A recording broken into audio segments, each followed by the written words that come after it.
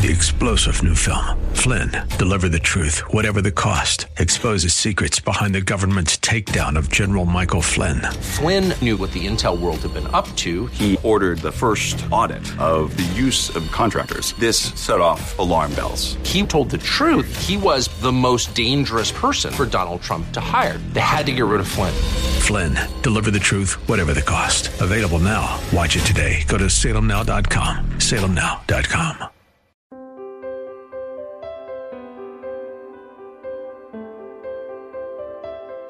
But when Paul met Jesus on the Damascus Road, a change happened in his life, and his heart was melted because he saw a forgiving Lord who knocked him off his horse. Welcome to Reaching Your Heart. Here at Reaching Your Heart, we believe that God answers prayer. If you need prayer, you can call at any time, 24/7, 888-244-HOPE. That's 888-244-4673. Someone is standing by right now to take your phone call. Here now is our pastor-teacher, Michael Oxentenko, with the conclusion to The Gospel of God, today's Reaching Your Heart. The Greek word for set apart is aphorizo, and it shares the same consonants in Greek as the Hebrew word for pharisee. Aphoriz, pharisee.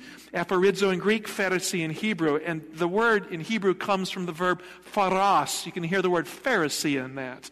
Paul is saying that I am a Pharisee for the gospel of God. Now, this word pharos means to set apart. A Pharisee was one who was set apart for holiness, for the law. One who's set apart to keep the law perfectly. And Paul is saying, look, I started out as a Pharisee, but I am now a Pharisee for the gospel of God, set apart for Jesus Christ and proclaiming the gospel of God. The Pharisees were known as religious teachers who were set apart for perfection and set apart for holiness. Now, holiness and perfection are important, but not the way they wanted them. And Paul used to be that kind of a Pharisee that talked a lot about himself, about how good he was getting, about how right he was, and about how perfect he was. And as he boasted in his holiness, as a Jew among Jews, a Pharisee.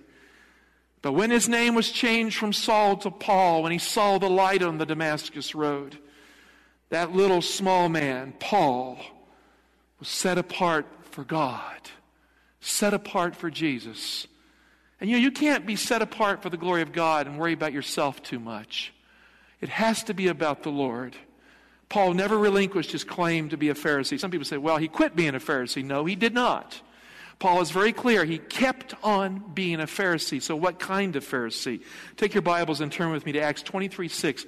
Now, Paul was on trial before the high priest, and he began to defend himself. And notice what he says. But when Paul perceived that one part were Sadducees and the other Pharisees, he cried out in the council, Brethren, I'm a Pharisee. He didn't say I was a Pharisee. He says I am a Pharisee, a son of Pharisees. With respect to the hope and the resurrection of the dead, I am on trial. So it's very clear here. He said, I am a Pharisee. But what kind of Pharisee is here implied? Look at Romans 1:1. Paul proclaimed that he is a Pharisee or set apart for the gospel of God. Now, the Pharisees didn't like the gospel. In Acts 26:5 and 6, Paul explains it a little clearer for us to understand what it means to be a Pharisee for the gospel of God and the hope of the resurrection. Verse 4 of Acts 26, my manner of life from my youth spent from the beginning among my own nation at Jerusalem is known by all the Jews. And then he says in verse 5, they have known for a long time, if they are willing to testify, that according to the strictest party of our religion, I have lived as a what? Notice the word strict. Have you ever been strict? No. Nobody here ever been strict with someone else? Well, I have been. How do you like it when people are strict with you? How many of you like it? Raise your hand. Okay. Now just think what it's like when you're strict with somebody else. The Pharisees were strict. Was Jesus that way? Now Jesus had standards, did he not? Did Jesus speak of the law of God, of keeping it? Absolutely. Did Christ talk about the importance of obeying God, loving God and fellow man, obeying all the 10 commandments? Did he not? But you see, somehow being strict with people is not the same thing as being obedient to God from the heart. And so he was a Pharisee, strict in his religion. But when Paul met Jesus on the Damascus Road, a change happened in his life. And his heart was melted because he saw a forgiving Lord who knocked him off his horse. When he said, "Who are you, Lord?" Verse 6, and here's what he says, "And now I stand here on trial for hope in the promise made to God, but to our fathers." In other words, I have moved from being a strict Pharisee to one who proclaims the hope of God that was proclaimed by the Old Testament prophets. You see, whatever proud status Paul had as a Pharisee, he gave it all up to become a mailman for Jesus and a slave for Jesus Christ, and a different kind of Pharisee set apart for the gospel of God. When Paul met Jesus as his personal Savior, his Pharisee kind of strict status meant nothing anymore to him. Mercy, kindness, the grace of God that came into his life is what he gave to others. And guess what? He became obedient from the heart, which is the real kind of obedience. Philippians 3:4. He says, "Though I myself have reason for confidence in the flesh also. If another man thinks he has reason for confidence in the flesh, I have more." He says, look, if you want to talk about really being good at being strict, really being good at being religious, I could go back to what I was like and I could talk about that a lot to you. He said, verse 5, "I was circumcised on the 8th day of the people of Israel, the tribe of Benjamin." As I said, he was named Saul after the first king of Benjamin, a Hebrew born of Hebrews. "As to the law, a Pharisee. As to zeal, a persecutor of the church. As to righteousness under the law." And then he uses the word blameless. Now, friend, if you want to be a strict Christian, blameless, by doing all the right things, like Paul, then there you are. He was that. He could have argued that way. But when Paul found Jesus as Lord, the focus of his life moved away from what he looked like to who Jesus is. Verse 7. "But whatever gain I had," he treats all that as the past, "I counted as loss." The loss for what? What does the text say? "I counted as loss for the sake of Christ. Indeed, I count everything as loss because of," and here's the great reason, "the surpassing worth of knowing Christ Jesus my Lord." You know, Jesus said, "This is life eternal, that they might know thee, the only true God, and Jesus Christ, and that is sent." No matter what you're doing in church, no matter what it's about for you, friend, the most worthwhile thing in your life can be to know Jesus Christ as Lord. He says, "For his sake I have suffered the loss of all things." He said, "Well, I'm not doing this so I can look important in the church. I'm not doing this so I can feel religious. I'm not doing this so I can get holier." He said, "I'm doing it for Christ's sake. For his sake, I don't care what I have to do. He's worth it. And I count them all as refuse or rubbish." And the Greek word is even more profoundly dirty. "In order that I may gain Christ, be found in him." And then he talks about what he doesn't need anymore. "Not having a righteousness of my own." That's the Pharisees' kind of righteousness. "Based on law." Now the law is still here. The law doesn't get done away with at the cross. But friend, if you're basing your righteousness and your standing with God on how good you are at keeping the law, you're right where Paul used to be before he became a Christian. "Not having a righteousness of my own based on law, but," here it is, "but that which is through faith in Christ, the righteousness from God." That's why it's the gospel of God that depends on faith. And what does it result in? Verse 10, "that I may know him and the power of his resurrection, and may share his sufferings, becoming like him in his death, that if possible I may attain the resurrection of the dead." People who know Jesus get out of the ground in resurrection morning. Pharisees were known for looking like they were perfect, and this is why Paul had to say about all this perfection business that all that mattered now was knowing Jesus, and Christ will take care of the perfection part. Verse 12, "Not that I have already obtained this or am already perfect, but I press on to make it my own." In other words, I'm not trying to not be holy. He says, I am pressing on. I am pressing on for perfection. But why? He says, because Jesus Christ has already made me his own. I don't do it to prove something to God. I don't do it to become accepted with God. I don't do it so God will love me. I do it because He does, and He has accepted me because of the cross of Christ. So to know Christ is the great theme of Paul's preaching. So Paul, the little small man whose name means small, as I said, in the Greek, presents his huge credentials to the church of Rome in Christ. First, he says, I'm a slave for Jesus Christ, the Messiah. Secondly, he says, I'm called to be a mailman, an apostle. I deliver a message. And thirdly, I am a Pharisee, set apart as a Pharisee for the gospel of God, not the old stuff. Not the kind of Pharisee you're used to, but the kind of Pharisee you need to hear from right now. That's how he introduces the book of Romans. Let's go back to Romans 1, verse 1, and read down to verse 4. Paul, a servant of Jesus Christ, called to be an apostle, set apart, a Pharisee, for the gospel of God, which He, that's God, promised beforehand through His prophets in the Holy Scriptures. The gospel concerning His Son, who was descended from David according to the flesh, and designated Son of God in power according to the Spirit of holiness, by His resurrection from the dead, Jesus Christ our Lord. Friend, there's so much Paul says here. The gospel that he preaches is not a bag of philosophical hot air. It's not something he came up with to look smart or to be creative in the minds of others. It's not something he got from a peddler of ideas so he could make money and get ahead in life. The gospel of God was promised beforehand in the Holy Scriptures, and Paul was a mailman with a letter to deliver that gospel. Now, we live in a day today where so many people are ashamed of their Bible, and my Bible is right there. How many of you have one of these in your hand? Do you have a Bible? You know, people don't like following it these days. Am I right? Am I? You say the Bible says, oh, no, science says.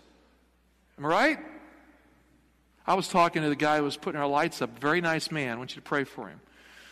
And we were talking about the history of the world, and I was talking about Bible chronology, and he says, well, we now know from archaeology that ain't so. And I didn't want to argue with him because that's just part of our culture, isn't it? We know more than the Bible. Friend, we know very little. The Bible is God's truth to us. You are listening to Reaching Your Heart. More with Pastor Michael Oxentenko in just a moment. A reminder, we are a listener-funded ministry. We do appreciate your support. If you can help us out with a financial contribution, here's the phone number, 888-244-HOPE. That's 888-244-4673. You can also find us on the web at reachingyourheart.com. Here he is, Pastor Mike, once again. God gave us this Bible to give us the gospel of God. The prophecies point to who Jesus is. Christ is the substance of the gospel of God, according to Paul. You know, I'm getting older, and time is running out for us all who are getting a little older. Isn't that true? Come on. Got a little gray hair here. Now, my wife's giving me copper supplements. You know why she gives you copper supplements? Because copper goes in and changes the pigment back to your natural pigment. Gray hair early is a sign of copper deficiency. Just talk to Diana if you want to reverse your gray hair syndrome, okay? All right, she's on it. She says, Mike, your hair is getting darker. Now, does it look darker to you? No. Okay. Sorry, honey. Okay, look. But the older I get, the more I know the truth. I need Jesus. You know, I've read extensively in my life, but as life comes closer to the time when I can't read, I want as much of my Bible as I can get.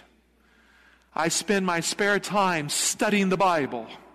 I wake up studying the Bible. I carry it with me through the day.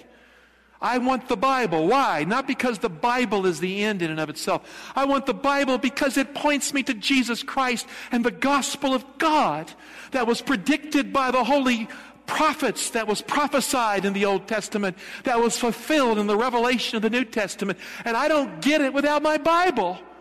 These smart theologian types who come our way and who tell us that we can't trust our Bible or inspiration isn't something we can plant our feet on, they're going straight to the lake of fire at the end of the millennium. Because God's word must be trembled at, because God has set aside the Bible as his way of reaching the world. It must be preached, taught, proclaimed, and lived.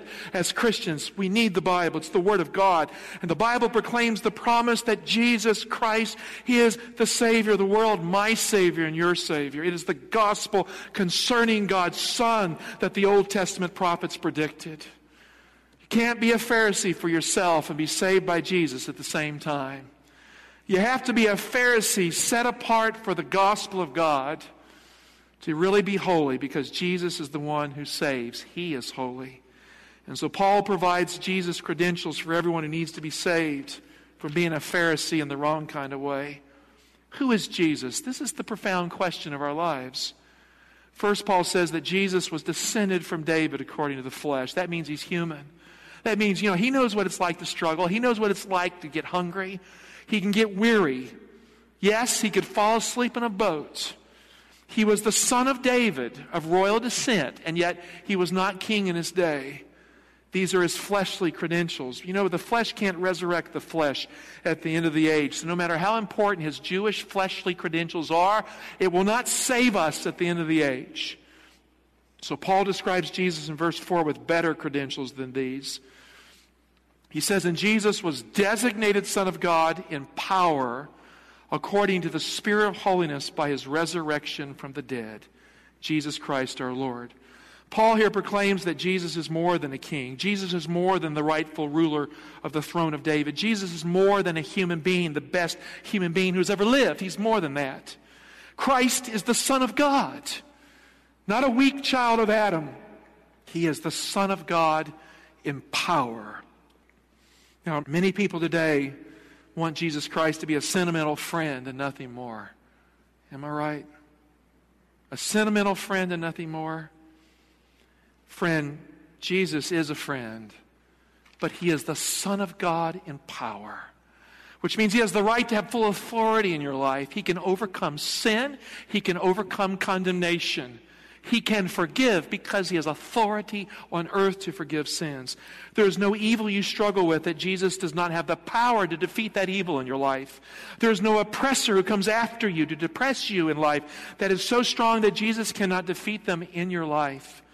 The book of Hebrews proclaims that God placed everything in subjection to Jesus Christ because of the cross and the resurrection of Christ. Friend, Jesus said at the end of the book of Matthew that all authority or power in heaven and earth has been given to him. He is not powerful. He is all powerful. The Greek word is pentakrator, almighty. It's a term used only for God in the Old Testament. Penta means all. Krator means the one who holds. Christ is the one who holds all things. The Bible says he upholds the universe by the word of his power. Christ is the Son of God in power, which means there is no weakness in your life, no struggle you face, that the power, the almighty power of God in the Son of God cannot be addressed to your need and problem. We need the Son of God. Why? Because Jesus is the Son of God in power, according to the Spirit of holiness. Now that's what the Pharisees wanted, holiness. Paul says, I'll show you holiness. According to the Spirit of holiness from his resurrection from the dead. He has been set apart as the Son of God in power by the resurrection from the dead. Friend, God gave Jesus all power so that you can be saved. He has given Jesus all power so God can resurrect you at the end of the age, so that God can resurrect your fallen life in time itself. People who live in fear of the grave can live in the hope of the resurrection from the dead because of the gospel of God. Paul here proclaims that Jesus is our Lord. Jesus Christ, our Lord. It gets personal. Not yours or mine, but our common Lord. Christ brings us all together because Jesus is Lord of us all. We all have the same problems. Last time I checked, you're a bad sinner. You are. You're a bad sinner. Preacher is too. But we're also called to be saints, aren't we? Doesn't the Bible teach this? Saints are people who have been set apart for God, which means we're not to live in the old way of life. We're to live for Christ in newness of life, in the power of the Holy Spirit. Well, we can't do that by just trying hard. That can only happen if the Holy Spirit power of God through the cross of Christ is changing us from one degree of glory to another. And so to live for Christ is not to live in the same way that the Pharisees lived in relationship to the law. And when we come to know Jesus, we come to love each other. The Bible says, whoever calls upon the name of the Lord will be saved by the Lord in Mount Zion. Together, when we call upon the name of the Lord, we are saved in the church as a family of faith. Christ is our Lord, and we find that we are at home with Him as our Lord, as a family among His people, the church. Paul starts his letter in this warm kind of way by drawing attention to this very warm truth. Romans 1, 5-7, through whom, Jesus, we have received grace. It doesn't say we're going to get it. We have received it. And apostleship to bring about the obedience of faith for the sake of His name among all the nations, including yourselves who are called to belong to Jesus Christ. To all God's beloved in Rome who are called to be saints, grace to you and peace from God, our Father, and the Lord Jesus Christ. I want to be saved. Do you want to be saved? I want to be saved. I want to be holy. You want to be holy? Okay. I want to be obedient to the law of God from the heart, not like a hypocrite for the right reasons. Are you there with me? So how do we get these things straightened out in our lives? Paul says, grace to you and peace from God our Father and the Lord Jesus Christ. More than any other letter in all his letters to all the churches that he wrote to, Paul uses the name God more than any of the other letters, because it's not just the gospel, it's the gospel of God the book of Romans is talking about. Up to this point, Paul has here defined Jesus Christ as our Lord. And now he calls upon God as our Father. In the gospel of God, Jesus is our Lord, and God is our Father. The exact linguistic center of the book of Romans is found in Romans 8:15. For you did not receive the spirit of slavery to fall back into fear, but you have received the spirit of sonship when we cry, Abba, Father. The exact linguistic, chiastic center of the book of Romans is right there. Abba, Father.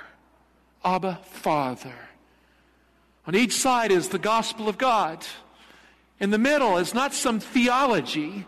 In the middle of the book is the truth of Abba, Father, the words that Jesus cried out in the Garden of Gethsemane when he was dying for the sins of the world. Abba, Father, Daddy, Father. The exact center of the book of Romans. And what kind of Father is this great God of the universe? Paul, as the mailman for God, writes in his epistle to the Romans, grace and peace from God our Father. Abba, Father. Daddy, Father. Grace means kindness and favor richly bestowed upon the needy kind of people who desperately need kindness in their life. And peace means God is not at war with us in Jesus, because God has made peace with us through the cross. In Ephesians 6:15, Paul calls the apostolic gospel the good news of peace, because God is not at war with us in Jesus. Maybe you feel like God's at war with you. Maybe you feel like God's trying to keep you out of heaven. Maybe you feel like your sins are so big, there's no way God will forgive you. Dear heart, that's not true. The gospel of peace, the gospel of God, teaches us to the contrary. The gospel of peace is the gospel of God that is the good news that God loves you, and the proof is Jesus. And Christ is the ultimate and final proof that God has made peace with you at the cross. You know, when we come to the cross, and we stoop down and we kneel at that cross, because that's what humble hearts have to do. Our proud eyes are open to see the light, just like Paul did on the Damascus road. And our ears hear Jesus at the cross proclaiming the truth that is foreign to theologians' fodder that they give people to chew on. Father, forgive them. They know not what they do. And we discover right there at the cross that God is our Father, and that God our Father forgives us because of His Son and because He Himself is gracious and kind. And is there at the cross we find a suffering God losing the Son of God to save His other children. And is there we find that the gospel of God is the gospel of peace, where justice and mercy kiss. The gospel of God full of grace. And we bend the knee and we cry out to God, Abba, Father. Abba, Father, the gospel of God. Heavenly Father, we need the gospel of God. Praise God for the kindness, the grace, and the peace that comes through Jesus Christ our Lord. Thank you for a heart of love that gave us Jesus, your heart. Lord, may you bless your people.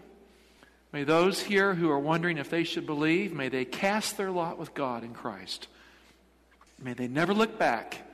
May they give up on the old ways of being a Pharisee for self and choose to be set apart, a Pharisee for Jesus and God, to the holiness of God. And Lord, may you give us in our lives the obedient life that's not based on trying hard, the obedient life that's based on worshiping the one who died for us and loving him. In Jesus' name, amen. Thanks for listening today to Reaching Your Heart with Pastor Michael Oxentenko.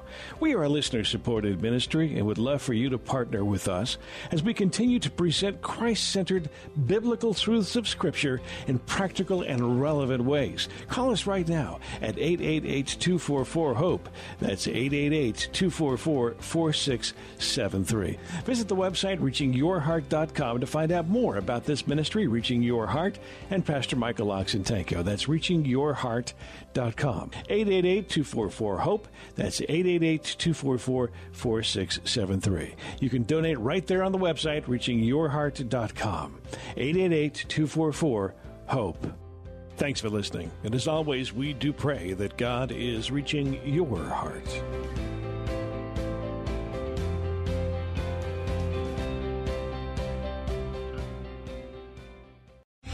3-star General Michael J. Flynn, head of the Pentagon Intelligence Agency, knew all the government's dirty secrets. He was one of the most respected generals in the military. Flynn knew what the intel world had been up to. He understood its funding. He ordered the first audit of the use of contractors. This set off alarm bells. The explosive new documentary, Flynn, Deliver the Truth, Whatever the Cost, uncovers the facts behind this scandal. Flynn told the truth. He was the most dangerous person for Donald Trump to hire. I find out the worst enemy that I'm going to face in my life is right here in America. They took my assessment and they wanted me to change it. And I was like, I'm not changing it. They had to get rid of Flynn.